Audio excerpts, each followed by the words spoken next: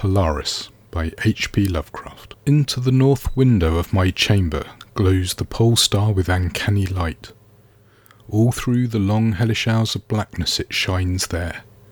And in the autumn of the year, when the winds from the north curse and whine, and the red-leaved trees of the swamp mutter things to one another in the small hours of the morning under the horned, waning moon, I sit by the casement and watch that star. Down from the heights reels the glittering Cassiopeia as the hours wears on, while Charles Wain lumbers up from behind the vapour-soaked swamp trees that sway in the night wind. Just before dawn, Arcturus winks ruddily from above the cemetery on the low hillock, and Coma Berenices shimmers weirdly afar off in the mysterious east. But still the pole star leers down from the same place in the black vault, winking hideously like an insane watching eye which strives to convey some strange message, yet recalls nothing save that it once had a message to convey. Sometimes, when it is cloudy, I can sleep. Well do I remember the night of the great aurora, when over the swamp played the shocking coruscations of the daemon light. After the beams came clouds, and then I slept. And it was under a horned waning moon that I saw the city for the first time.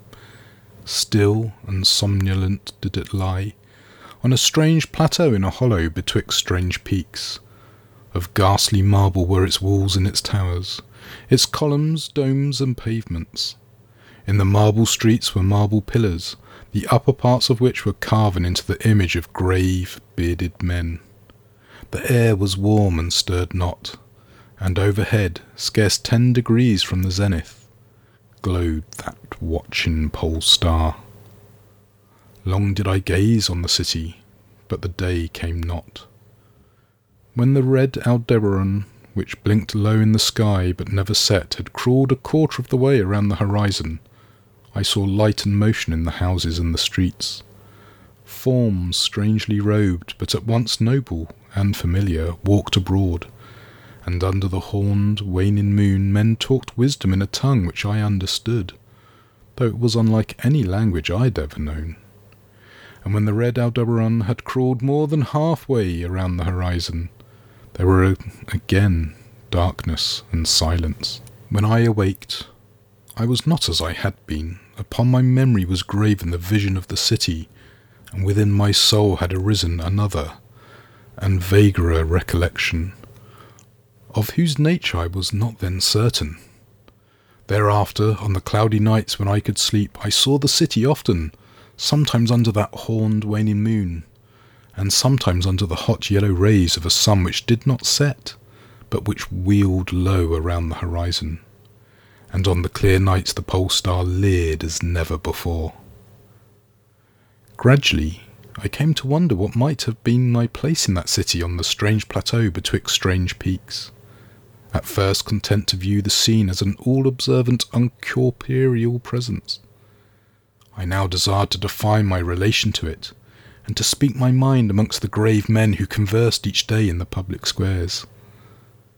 I said to myself, this is no dream, for by what means can I prove the greater reality of that other life in the house of stone and brick south of the sinister swamp, and the cemetery on the low hillock, where the pole star peers into my north window each night?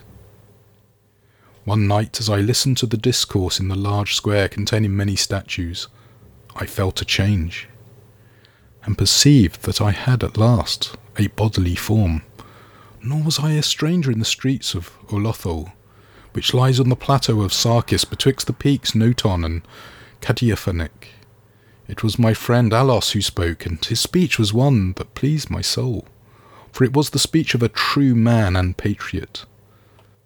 That night had the news come of Dakios' fall, and of the advance of the Inutus, squat, hellish, yellow fiends who 5 years ago had appeared out of the unknown west to ravage the confines of our kingdom, and finally to besiege our towns.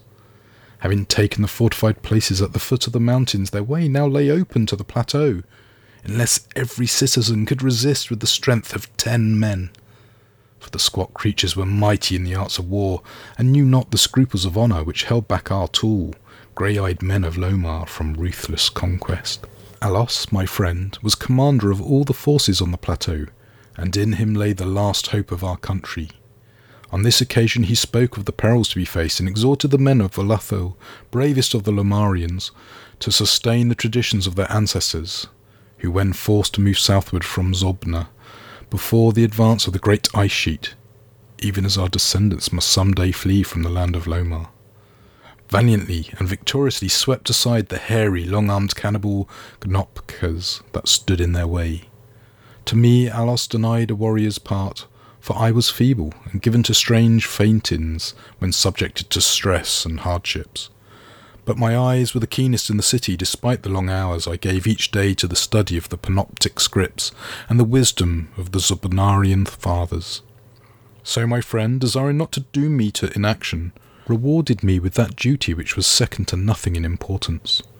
To the watchtower of Thanapen he sent me, there to serve as the eyes of our army. Should the Inutus attempt to gain the citadel by the narrow pass behind the peak Notan, and thereby surprise the garrison, I was to give the signal of fire which would warn the waiting soldiers and save the town from immediate disaster. Alone I mounted the tower, for every man of stout body was needed in the passes below. My brain was sore dazed with excitement and fatigue, for I had not slept in many days, yet my purpose firm. For I loved my native land of Lomar, and the marble city of Volathil that lies betwixt the peaks of Noton and Cadiaphonic. But as I stood in the tower's topmost chamber, I beheld the horned waning moon, red and sinister, quivering through the vapours that hovered over the distant valley of Banoff. And through an opening in the roof glittered the pale pole star, fluttering as if alive, and leering like a fiend and tempter. Methought its spirit whispered evil counsel, soothing me to traitorous somnolence, with a damnable rhythmical promise which it repeated over and over.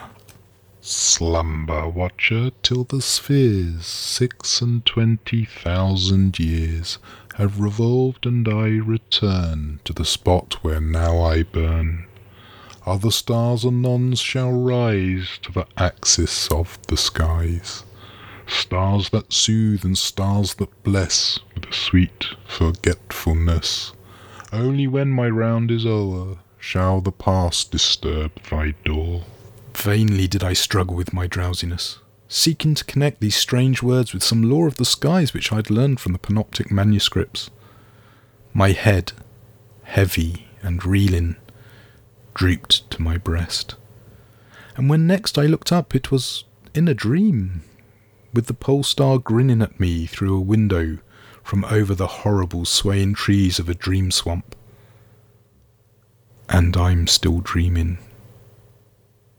In my shame and despair I sometimes screamed frantically, begging the dream creatures around me to waken me ere the Inutus steal up the pass behind the peak Notan and take the citadel by surprise. But these creatures are daemons, for they laugh at me and tell me I am not dreaming. They mock me whilst I sleep, and whilst the squat yellow foe may be creeping silently upon us, I have failed in my duty and betrayed the marble city of Volathil. I have proven false to Alos, my friend and commander. But still these shadows of my dream deride me.